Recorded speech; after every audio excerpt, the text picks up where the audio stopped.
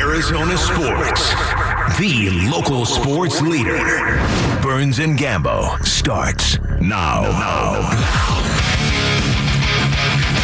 Straight up 2 o'clock on this Wednesday afternoon. Good afternoon and welcome into today's edition of the Burns and Gambo Show here on Arizona Sports, the local sports leader. My name is Dave Burns, alongside the one, the only, John Gambadoro. Burnsy, what's going on? Hi, Gambo. What are you laughing at? I'm laughing because when I went and spoke to that class this weekend at NAU, somebody on Twitter asked me if the class said that to me when I came in. What's going on, Burnsy? What's going on? No, nobody did that. The funniest thing about talking to that class is that a lot of the students came up to me afterwards and said, and I quote, "My dad thinks it's so cool that you're here talking to us," close quote. And I felt so old. So you are. I know, I am. But I felt so old. I'm like, oh, that's great. Tell your dad I said thanks. I was like, my grandpa said he started listening to you when he was in high school. No, it wasn't quite that bad, but it was a lot of, oh yeah, I texted my dad that you were going to be here today, and he thought that was really cool. We take a lot of calls now. Back in the day, callers had nicknames. It was Pizza John and Corduroy Alex and Bob from Tempe, and like everybody had these names. And like Pizza John, like he's a grandpa now. That guy used to listen to me and Ash when he was in college at ASU delivering pizza. He was Pizza John because he delivered pizza. Yeah. And he was in high school. He was a college kid. He was a college kid, listened to the show, had a family of his own. Now he's a grandpa. I'm like, damn. 28 years, just, man, like that. I'm going to be a grandpa. You're going to be a grandpa? I'm going to be a grandpa in the middle of August. Man. Son and daughter-in-law, who they haven't been married a year yet. Their 1-year anniversary is coming up this weekend. I'm going to be a grandpa in August. Looking forward to that. Let's go. Don't waste any time. No. Don't waste any time. No, they did not. How you doing? No. Stop. This is my kid you're talking about. Seriously. How you doing? This is my offspring you're talking about. Stop. They're married. It's perfully fine. Exactly. Oh, God, Lauren, hit the thing. Burns and Gambo, the weigh-in. Brought to you by Revitalize Weight Loss. Yes, we do have to keep the Burns family tree going. And sometime in August, they will. Got to keep this Suns team going. Frank Vogel this morning, Newsmakers Week on Bickley and Murata. Every game is going to feel like a playoff game, quite frankly. There are a ton of really good teams. We saw last year when a team like the Dallas Mavericks with Kyrie Irving and Luka Doncic doesn't even make the play-in tournament, just how close these races will become. There will be a team this year that has super high expectations that doesn't make the playoffs, or doesn't make the play-in even, and that's why every game matters. You got to come out of the gate strong and win as many games as possible. Again, that was Frank Vogel this morning as part of Newsmakers Week with Bickley and Murata. The Suns post-All-Star break portion of the schedule begins tomorrow against the Dallas Mavericks, coming right out of the chute with a very, very important game against Dallas tomorrow. A very important game, and you better believe we're going to be talking a lot about that one. Gambo, here's your snapshot moment as we stand when these 27 games start. The Phoenix Suns right now are tied for 5th in the Western Conference, but they have the tiebreaker over the Pelicans, so they're 5th, and technically the Pelicans are 6th. Certainly these teams appear to be separated into tiers right now. The top 4 teams in the Western Conference are all separated by about 3 games. Then there's an absolute traffic jam from 5 until roughly 8, in which all those teams are only separated by 1 game in the loss column. The question that we're all trying to figure out, and there's been a lot of ink spilled and a lot of words written on the internet about it in the last 24 hours, can the Phoenix Suns move out of 5 and move up, or should they be more worried about falling back in the standings and holding on to what they've got? That's what everyone's trying to figure out right now. I don't see this team falling back in the standings. Okay. I don't see it. They've been gradually moving their way up as they win more and more games. Now, you mentioned that the 27 games remaining, a lot of them are against good basketball teams. 19 against teams that have a 500 record or better. Right now, currently, the Suns are a 500 team against opponents with a 500 record or better. They're just 15-15. I think that they will play better than that in those games. I don't know if they're going to be able to, to get to the top 3. The Nuggets may be within reach, but I don't see New Orleans or Dallas or Sacramento passing the Phoenix Suns. I definitely don't see Sacramento passing the Suns. The Dallas one, I'm not going to say I'm nervous about it, but I'm going to point out that tomorrow's game is the tiebreaker between the two teams, right? Yeah, Dallas is playing well. They've won 6 straight games going into the break. So the winner of tomorrow's game between the Suns and the Dallas Mavericks has the tiebreaker between the two of them should they end up tied. So it's a very, very important game, obviously. With help from looking at the standings and our friends over at Brightside and whatnot, to take a look at the standings, one thing that they did point out is that there certainly are opportunities for the Suns to move up if they play well. And by that in particular, the top 4 teams in the West, and in case I didn't mention it, I'll mention it again. Minnesota's 1, Oklahoma City's 2. The Clippers are 3, the Nuggets are 4. The Suns play each of those teams twice over the next 27 games. Now, part of that is what makes the schedule so daunting, but part of that is what makes the schedule so control your own destiny. You can make a move. You can control your destiny if you're winning some of those games against some of those teams. I sent a message to John Hollinger today, and he got back to me, but I was just like, he did this piece last year on, the Suns and some of the issues with where you're going to finish and type of play that they had, and it was really good. He had something today, to go along with what we're talking about right now. And he said, historically, the 4th seed only makes it out of the first round half the time. Okay. Additionally, history tells us a top 3 seed is an essential condition for realistic title contention. Okay. So Hollinger and he's great at these type of stories. Yes. He ended up being right on the money last year. He said, kind of, here's why their Suns aren't going to be able to win the championship and gave you all the reasons why. And I think last year was more about like where you rank offensively and where you rank defensively. And if you're not in that mix, you usually don't win. Well, he ended up being right. Here he's saying that history has shown that if you're the 4 seed, you only make it out of the first round half the time. But he says a top 3 seed gives you a much more realistic option. So look at the standings. Can they get to a top 3 seed? Well, let's take a look at the standings and see how far back they are, because right now the LA Clippers are the 3rd seed in the Western Conference, and as it stands right now, the LA Clippers are 36-17. The Phoenix Suns are 33-22. So it's a 5 games back in the loss column with 27 to play. I think that's going to be really difficult to make up 5 on any of these top 3 teams. They're playing well. These teams are all playing pretty well. Yeah. Minnesota, I'm surprised that Minnesota hasn't come back down to earth. I'm surprised at that, but they haven't.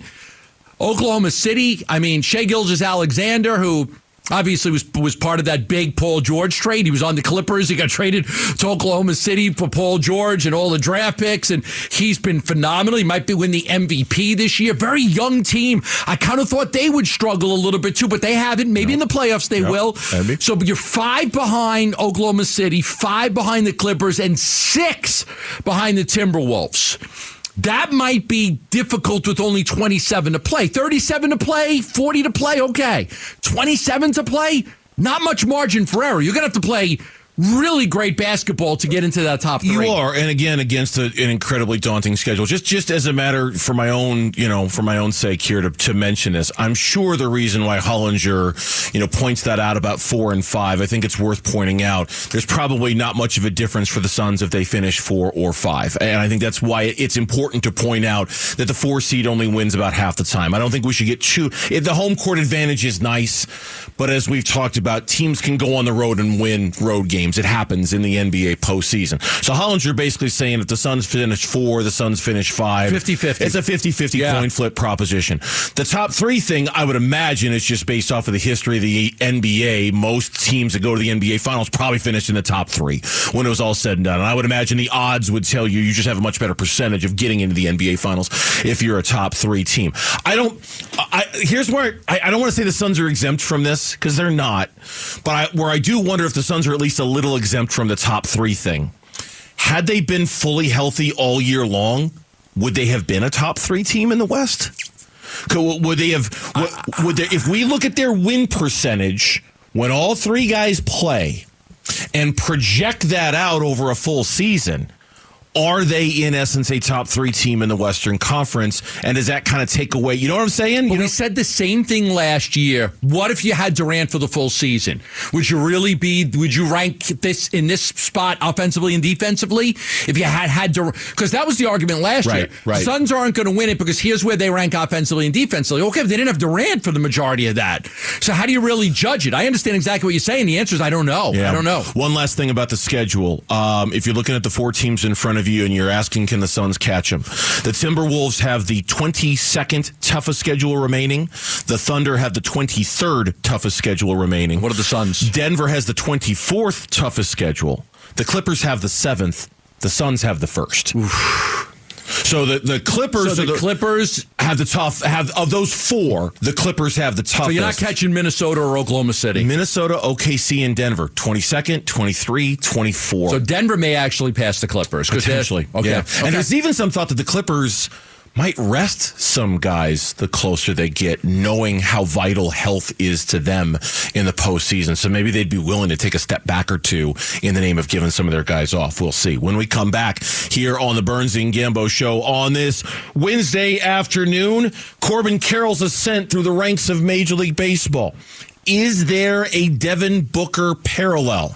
There might be, and we'll highlight it next on the Burns and Gambo Show.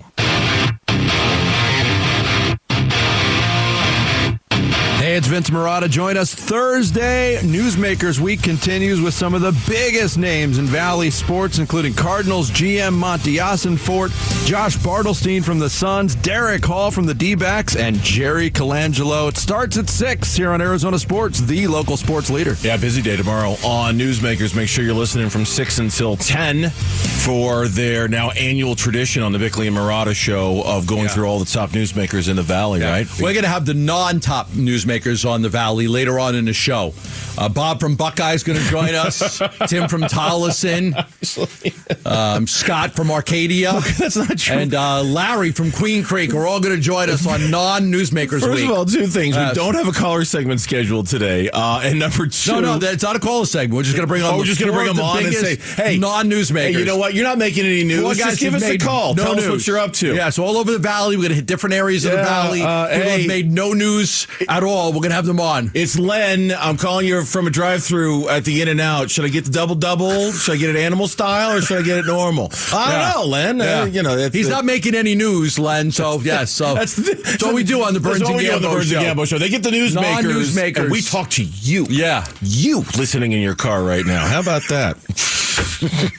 That's not true. First of all, it's very disrespectful of the guests that we have today. Thaddeus Young is going to join us today. There you go. He's a newsmaker. He is. He is. Actually, it's his first interview since joining the Phoenix Suns. Is this will be his first interview? I believe so. I don't believe he's talked to anybody yet. Wow. So considering he's been on the Suns 6 times already in the last 12 years. That's not true. And Kellen Olson, our Suns guru, is going to join us. He's more than a guy sitting in an In-N-Out drive-thru line. More than a guy. He's not a newsmaker, but I was a girl sitting in an In-N-Out drive-thru yesterday after I left. You went to In-N-Out? Oh, yeah, did you? I went to In-N-Out. What's your go-to? I'm really boring. I get a hamburger, I add chopped chilies, and I get an extra toasted bun. Wow. An extra toasted bun. Extra toasted bun. What do you do with the extra toasted bun? Well, you eat it. No, I get the bun extra toasted. Oh, extra toasted. Not like an extra bun. Oh, okay. I thought you got an extra bun. Oh, you got an extra bun. No, just extra toasted bun. Yeah. Look, this may sound crazy to a lot of you. I don't eat a lot of fast food burgers and stuff, but if I did, like my favorite is still the Whopper with cheese from Burger King. It's old school. That's still my favorite. I think the Whopper with cheese is my favorite out of all the burger places. You are old school like that. You're classic throwback. Yeah, exactly. Don't eat it maybe once a year, but I do like that the best. All right. Duly noted. Okay, now that we've all got our In-N-Out order all squared away, let's talk about Corbin Carroll. And they're doing this rollout on MLB Network where they're kind of revealing the top 100 players in Major League Baseball right now, right? And the sound that we had from this, it's not a whole. It's basically just a highlight package of Corbin Carroll. So I'll just give you the big reveal right now and tell you that they think that right now, today, Corbin Carroll is the 18th best player in Major League Baseball. So it got me thinking, and I know we're going to talk about this, but Corbin Carroll is top 18. Major League Baseball's 100 list, the NL Rookie of the Year. D-backs were in the World Series last year, 25 homers, 54 stolen bases. He's only 23 years old, and he's already in the top 20. Burns, I sent an email to say, look, we should compare him to Book. Because Book has always been in his NBA top 100 list, and he's had that ascent year after year after year. How does Corbin Carroll compare not to other Major League Baseball players, but to another superstar here in the Valley as far as where they rank in their current sport? You were able to do the homework. Usually Kevin Pelton or somebody at ESPN does this NBA top 100 list, and I know we've always focused on where Booker is. I wanted to compare that to where Corbin Carroll is. Focused. I would say we've borderline almost obsessed with where Devin Booker is on this list every single year. Not so much anymore. To see if he could get into the top 10. Yeah, and Booker's ascent, if you will, starting with the 2019-2020 season. So basically, that was the bubble year. That was the year that ended with the Suns in the bubble. Okay, so starting from that moment on, Devin Booker at the beginning of the season was number 30. Oh, and what year was that? That was the bubble year. That was going into 2019-2020. Okay, so if I take off 4 years, that puts him at exactly the same age Corbin Carroll was, 23. Okay. Booker's 27 now. Minus 4 years, Booker was 23, Corbin Carroll's 23. Okay. Carroll's 18 in his rookie year, Booker was 30. And keep in mind, too, this was before the Suns were good. Going into the 2019 season, it was year one of Monty Williams. Not a whole lot was expected. Great point. Year one of Ricky Rubio. The team expectations were very low. It ended with them going 8-0 in the bubble. At the start of the year, Devin Booker was the 30th, ranked as the 30th best player in the NBA. The next year, he moved up to 17. That was a big jump. Yeah, it was. So he's where Carroll is now. Yes. At a year later, he's at the same spot where Carroll is, 17, 18. The next year, he moved up to 15. Okay, small jump, not a big jump. The next year, he moved up to 10. Okay, that's it. So he got into the top 10 at age 26. And then this year, he was number 11. He took a slight step back. So he got into the top 10 within 4 years. Or is it 3 years? 30, 17, 15, 10. Yeah. So within 4 years. At the start of the 2022 season, he was number 10. He was considered the 10th best player in the league by the NBA ranking. You see any comparison with Corbin Carroll? Yeah, a little bit. Certainly where Corbin Carroll is at kind of a similar stage in his development. I wonder if it's going to be harder for Corbin Carroll to make this rapid ascent for a couple of reasons. Why? Because pitchers are part of this too for me. So you're dealing with two. If we were just talking about position players, then I could see him going up, and up, and up. But as long as he's also in the same grouping as all Major League Baseball players, I just wonder if the talent pool is larger in baseball than it is in the NBA. There are more baseball players to choose from than there are in the NBA. And if you're not going to separate it by position players to pitchers, I wonder how much higher he can go. It's a great point, because if you count it as only 5, just the 5 guys that are on the court, not the bench guys. Very rarely that a bench guy is going to end up being in your top 20 in the NBA. You're talking about 150 guys, 160 guys. Mm-hmm. You're not talking about, if you go to baseball, you're talking about 9 players on the field, but then you're adding another 4 starters, so it's basically 13 per team instead of 5 per team. Yeah, if you count all the starters, the player pool that you're drawing from is more than twice as much in Major League Baseball. Yeah. So I think that has something to do with it, and I think actually, honestly, that has almost everything to do with why I don't think Corbin Carroll. And the other question I have about Corbin Carroll is, how much better is he going to get? And I don't want to say he was a rookie last year. I know, but where you look at his numbers and you tell me where are the gains? And I'm not saying he can't. I'm asking the question honestly. Average. Where are the gains? Batting average. Is it batting average? Yeah, batting average. Is it a little more pop, a little more home run pop? That kind of faded a little bit in the second half. That's a good point. It faded in the second half. But he did hit 25 for a guy that's smaller in stature. Right. But if you're trying to figure out... Can he get to 30? Yeah, right. Can he get to 30? Can he become a 35 home run guy in Major League Baseball eventually?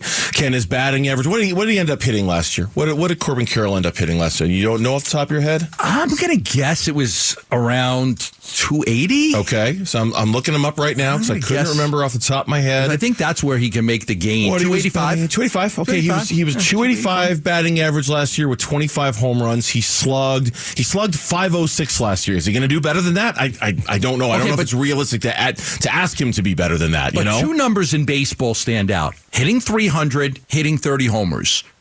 If he could do either one of those things, it might catapult him a little bit. Now, the question I would have to you is, take Booker's ascent from number 30 to the top 10. Can Corbin Carroll get in the top 10 in the next 3 years? Okay, well. Can he get in the top 10? Number 11 is Bryce Harper. Number 12 is Mike Trout. Number 13 is Matt Olson. So can he be better? And then we don't even know who's in the top 10, but if we looked at it, we could probably come up with a pretty good couple guess. Factors here. How many guys are older players that are ahead of him?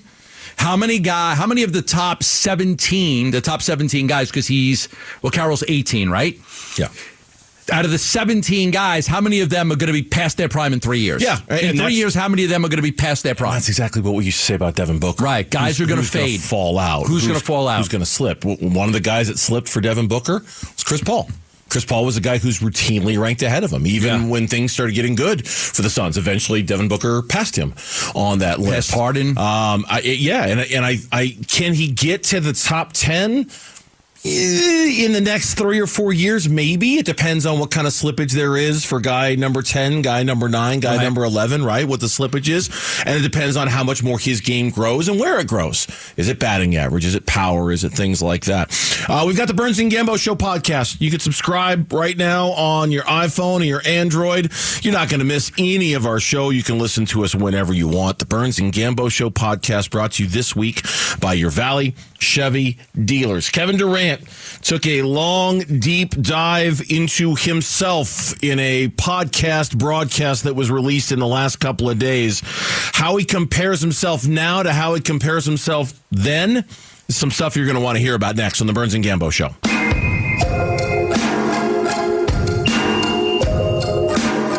Hey, it's Luke. The Phoenix Suns return to the court tomorrow night to begin their playoff push. So what will be the key to getting off to a fast start in a loaded conference? We get going tomorrow at 10 a.m. It's Wolf and Luke on Arizona Sports. Yesterday on the Burns and Gambo Show, Lauren was quick on the draw and was able to turn around some sound very quickly, right? Yeah, like the Wild Wild West. Quick on the draw and able to turn around sound from Kevin Durant's. Was it Best Western you ever watched? The best Western movie. Unforgiven. Unforgiven. Clint Eastwood and Gene Hackman. Unforgiven. Magnificent. There you movie. go. Yours? All right.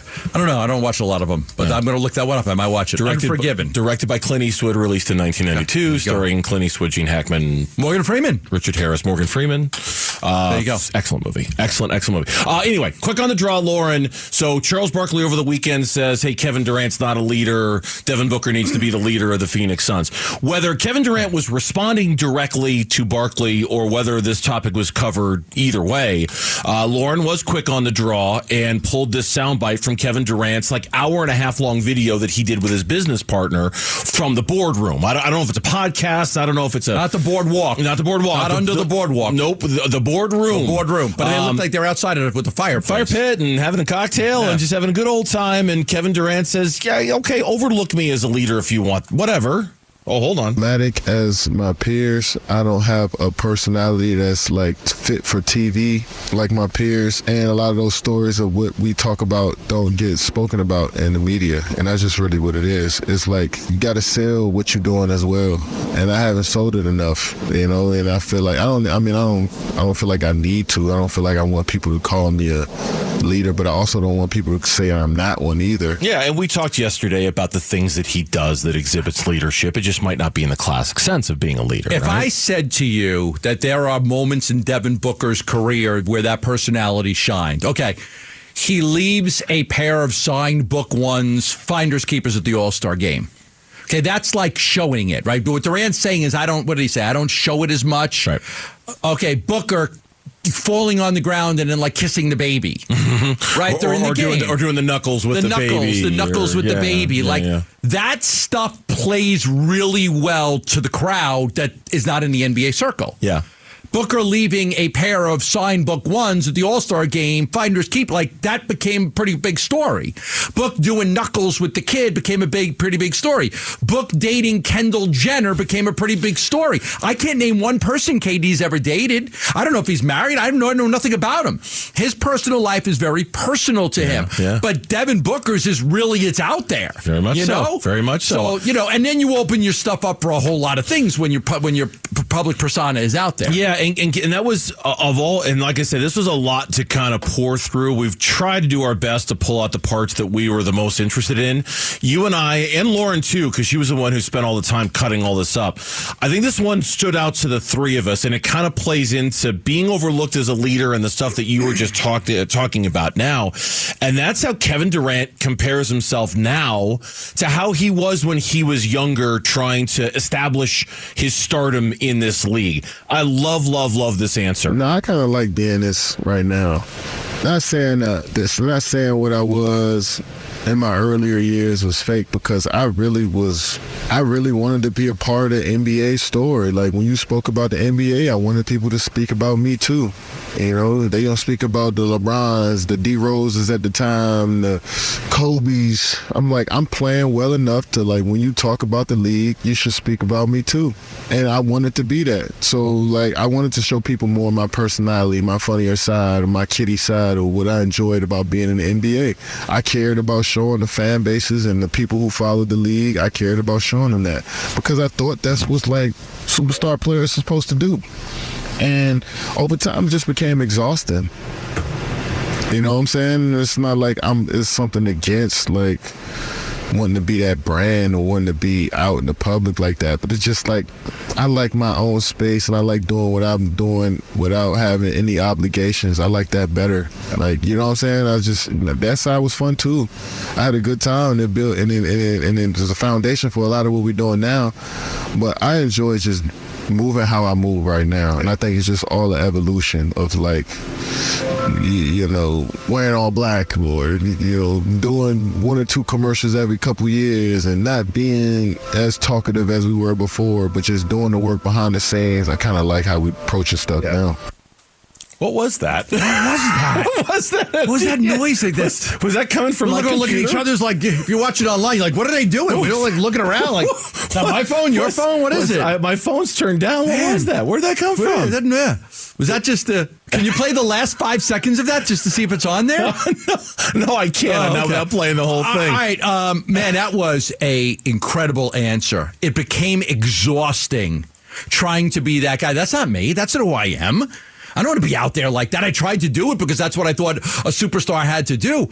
But man, that was exhausting trying to be somebody that I'm not. I like my own space. I don't want to be out there like that. I thought that was an incredible answer to, like, I'm a young superstar in the NBA. All these guys are out there. They're doing. I'm going to try to do it, but then I can't do this. Yeah, I'm trying to be somebody that I'm really not. I really like that answer. It was on the soundbite, by the way. Lauren, we don't know why. We don't know how it got there, but it was on the sound. Those little chime bells that were going on in the background. No, I love that answer. Because I think it explains. I think it explains why maybe this version of Kevin Durant is going to be a little different than the other versions we've seen the last few years. And here's what I mean by that. Like a week ago, we were talking about there was some anonymous hit piece in which people were, if they don't win a championship, Kevin Durant's going to get shifty. He's going to want out. He's going to look around a little bit. And they don't know him. And I think that younger version of Kevin Durant, maybe this version of Kevin Durant, it just doesn't sound like that's what he's about right now. He just wants to refine his craft, get better at what he does, go out and play and not worry about all the other stuff. Now, will he clap back at guys on social media? Sure. Well, is he still active in that regard? Yeah, just follow KD on Twitter, and you'll see him every now and then. He'll get into it with some guys, but because you feel like you have to defend yourself to a certain extent. I've been there, but people take shots at me on social media. You feel this need to defend yourself, like you don't know what you're talking about. And I think it's Kevin Durant sometimes when he sees people taking a shot on him social media. He's like, you guys have no idea what you're talking about. You really have no idea. You're out there putting his stuff out there, and it doesn't make any sense. So he feels the need to stick up for himself. Yeah, no doubt about it. One last thing that I want to play from him on playing with Devin Booker and what he didn't realize about Devin Booker. His mentality. When it's time to hunt and to kill, he's all about that. And he doesn't let up either. And I've never seen somebody, I've seen it before, but playing on the team with somebody you look up in the first quarter, he could easily get 25 to 30 points in the first quarter quickly like that. But just his mentality to go score the ball is something I underestimated. I didn't truly know it was at this level. And and I'm sorry, going back to what he said before, that's why I don't think Kevin Durant's going to get too much in a twist about what Charles Barkley had to say. All right. And somebody made this point too. Charles Barkley calling out a guy for leadership skills is a really, really funny little bit of hypocrisy. Was he not a good leader? He wasn't what I would consider to be a great leader on that battle. I thought Dan was more of a great leader on that team than Charles was. Really? Yeah, Charles was the star. Make no mistake, he was the star. But in terms of I never thought of him as the leader of that team. I always thought it was more Dan Marley and kind of his intensity that set the tone. But whatever. It doesn't seem like Kevin Durant is going to get all in that much of a twist about what Charles Barkley has to say, because I think Kevin Durant I'm not a leader like that. I don't have that personality. Maybe when I was younger, I would be worried about having a personality that. No, I don't really care. I don't really care that much about that anymore. Hour plus conversation, sitting there on a chair talking to this guy and fireplace going on. Then halfway through, Devin Booker shows up with a bunch of guys that just got done playing golf. And KD's like, hey, what's for dinner? He goes, I don't know, man. I just texted you that. What's for dinner? He goes, let me know what you want. So that was a funny part. Like Booker just shows up and they're talking about what's for dinner? That's good stuff. So they were having dinner together. Thanks to the boardroom for letting us play some of that stuff, because it was really, really good. When we come back here on the Burns and Gambo show, for some, it's a nightmare scenario for the Arizona Cardinals in the drafts. For others, like us, it might be exactly what we want to have happen in late April to the Arizona Cardinals. We'll tell you what it is next on the Burns and Gambo show. The Burns and Gambo Need to Know Social Poll, presented by Sanderson Ford. Lauren, I love this question. And I didn't come up with it. This is, unless Gamble came up with it. Not me. No? Is this 100% Lauren Koval here? This would be a brainchild of me and the web desk. Oh, okay. I want to give the web desk credit. Okay. I like this one. I didn't know what it was because we didn't have a chance to talk about it pre-show. It was a little hectic around here. But I just went to the Burns and Gambo X page. I really like this one. Spring on Gambo if he hasn't seen it yet. What do you got? All right, Gambo, you ready for this? I'm ready. Who do you think will be the Suns center in crunch time for the playoffs? Kevin Durant, Yusuf Nurkic, or Thaddeus Young? Kevin Durant. That's what I liked about it. Because you think it's such an obvious answer with Nurk. I'm with Gambo. I bet that small ball lineup, we're going to see it at the end. I'll give that a retweet. Kevin Durant, what's our audience say on this one? 54% with Nurk, 35% with Durant, and 11% already for Thaddeus Young. Cool. Join us at 4 o'clock, by the way. Thaddeus Young? Ish. Yeah. Ish, yeah. Ish, 4 o'clock-ish is when we'll hear from him. Not Ish Wainwright. 4 o'clock-ish is when we'll hear from Thaddeus Young. All right. Good question. Thanks to you and the web department for coming up with that one. We do appreciate it. You can find it on the Burns and Gambo Twitter page, at Burns and Gambo. One word on social media on X is where you're going to find that. In the meantime, the Arizona Cardinals, the scouting combine, just a few days away. The rumors are going to really get hot and heavy about what's going to happen in the draft. Guys are going to move up the board. Guys are going to move down the board. We'll get a lot more intel, I would imagine. Dream scenarios. And I think anyone who listens to our show, I don't want to paint ourselves into a corner on this one, and I certainly don't want to fall prey to like groupthink where you and I are thinking the same thing. But I'll admit it, you and I are both thinking the same thing on this one. If there's an opportunity for the Cardinals to trade back a couple spots, we're both very intrigued by that. depending on what happens in front of them, obviously.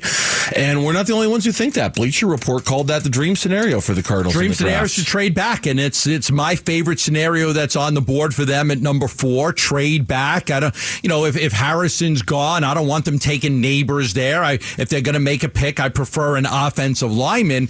But I really love the scenario of trading back. And it was basically a story on trades for every team. I mean, it was a Russell Wilson trade, a Justin Fields trade, a Brandon Ayuk trade that were in there. But they talked about what the Cardinals could do at number 4 and trading down. And they talked about how they traded down last year from number 3 and then to number 12 and then back up to number 6 to take Paris Johnson Jr., which was a very good pick. And they talk about how tempting Marvin Harrison Jr. could be at number 4, but they talk about trading back, which again, there's teams we've discussed Atlanta, trading back with Atlanta and other teams as well to be able to get a really great player, but then add a plethora of other picks. Look, we have no idea. The hinge point, I think, is going to be what happens with New England at 3. We assume quarterback goes 1, whether it's the Bears or somebody else, probably the Bears. We assume quarterback goes 2 to the Commanders. At number 3, that's what everyone's trying to figure out what's going to happen there. Are New England Patriots going to go with the quarterback? They've kind of hinted that they might, but then there are some others who think that any quarterback they draft, they would ruin because their roster just isn't ready for a rookie quarterback. Not knowing what they're going to do. The risk in trading back, I like it too because I like picks. I like accumulation of picks, and I like them addressing many needs. The risk by passing out of 4 and not taking Marvin Harrison Jr. if he's there is for back-to-back years, you might end up passing on a player who would have looked really, really good in your uniform. Will Anderson, and then I get it. And I'm not saying that's a reason to not trade back, but that's something that you have to think about. Not that you're going to care about how your fan base reacts to that necessarily, but you don't want to go passing up on elite players in the name of accumulating picks if those players are true difference makers. Will Anderson Jr. was a difference maker for the Houston Texans last year. And if you do that in back-to-back drafts, you better be sure that your picks hit later, because if you start stacking up, well, they could have had this guy, but they didn't. They could have had that guy, but didn't. Then you're going to start to wear that like a brand if you're Monty Austin-Fort. You don't want to wear that like a brand. The year they passed on Terrell Suggs, they ended up with 2 players with that pick. They ended up with 2 players. It was Brian Johnson and Calvin Pace. Yes. Ugh. Okay? Yes, exactly. Yeah. Now, you passed up on Will Anderson last year, but you were able to turn it into Paris Johnson and the 27th pick this year. If you get a good player at 27, you can make an argument, whether you want to or not, you can make an argument that, okay, you got Paris Johnson Jr., starting tackle in this league, and you've got maybe a starting cornerback, a starting edge rusher. As long as it's a good player, I think it's almost okay to pass on one guy because now I'm getting 2. But there is going to come a point, you play this game too often, there's going to come a point where you pass on somebody that's a generational type player. Yeah, and for some people, that point is now. That point is here. That point will be the 4th pick in the draft, and Marvin Harrison Jr. is staring you in the face. You can't not take him. And look, all of this depends, and I said it just a second ago, all of this depends on what happens at 3. If Marvin Harrison Jr. goes at 3 and one of the 3 quarterbacks is sitting there at 4, I don't think there's anything to think about if you're the Cardinals. I don't think there's anything to think about at all. You sit back, you field the phone calls, you watch them come in, and you make a move. And hopefully it's not too far down. The Bleacher Report story suggests like 8 with the Atlanta Falcons is would be a good spot. I worry outside when you start talking about like 12, because you know me, I want to get the best player at a position of need. And once you get past 10, 11, 12, now you start talking about the second, the third best players. Look, Malik Neighbors might be a good player. It's not Marvin Harrison Jr. It's not Marvin Harrison Jr. Come on. So, like, I don't want to end up with Malik Neighbors unless I'm getting a whole lot of other picks to kind of play that out. Well, and a lot of that obviously depends on I don't mind Malik Neighbors as long as it's in a reasonable spot to take him. 8, 9, 10, somewhere around there. Roma Dunze, I don't mind that. 8, 9, 10. I think I'd rather go offensive line. But you're talking about one of those guys, then you really can't fall very far. You're Joe Alt. It's probably going to be the 5th player taken in the draft. Fashanu. And Fashanu, maybe you take him. I'm sure. Well, I don't know if I'm sure. You could probably get him around 7 or 8, the tackle out of Penn State. But outside of 10, you're not getting either of the top 2 tackles. No, they're gone. And you're not getting either of the top 2 wide receivers. And then you start to where, okay, then is it worth it? You got to question yourself, is it worth it? Because, yes, you need quantity, but, you got to have quality, too. I mean, the Cardinals are lacking great players. Aren't a lot of Cardinals on the list of the top 50 NFL players, the top 100 NFL players? You need to have some great players to win. Mm-hmm. Not just your quarterback. You need other great players to help you. Yeah, and the offensive line, it's not sexy. I get it. And if it goes quarterback, and Marvin Harrison Jr. is sitting there staring him in the face at number 4, I don't know what they're going to do. I really don't. I don't know if there's going to be demand for Marvin Harrison Jr., but our team's going to want to move up to get a wide receiver. It worked last year with the edge rusher. Is it going to work again this year? I don't know. Will they have the offer? I don't know. That's kind of where we don't know what the Patriots are going to do. When we come back here on Burns and Gambo, great article this morning on ArizonaSports.com about the things the Phoenix Suns can do over these last 27 games to make them great. The guy who authored that article is going to join us next. Kellen Olson in studio for his weekly segment here on the Burns and Gambo show. That's coming up here on Arizona Sports.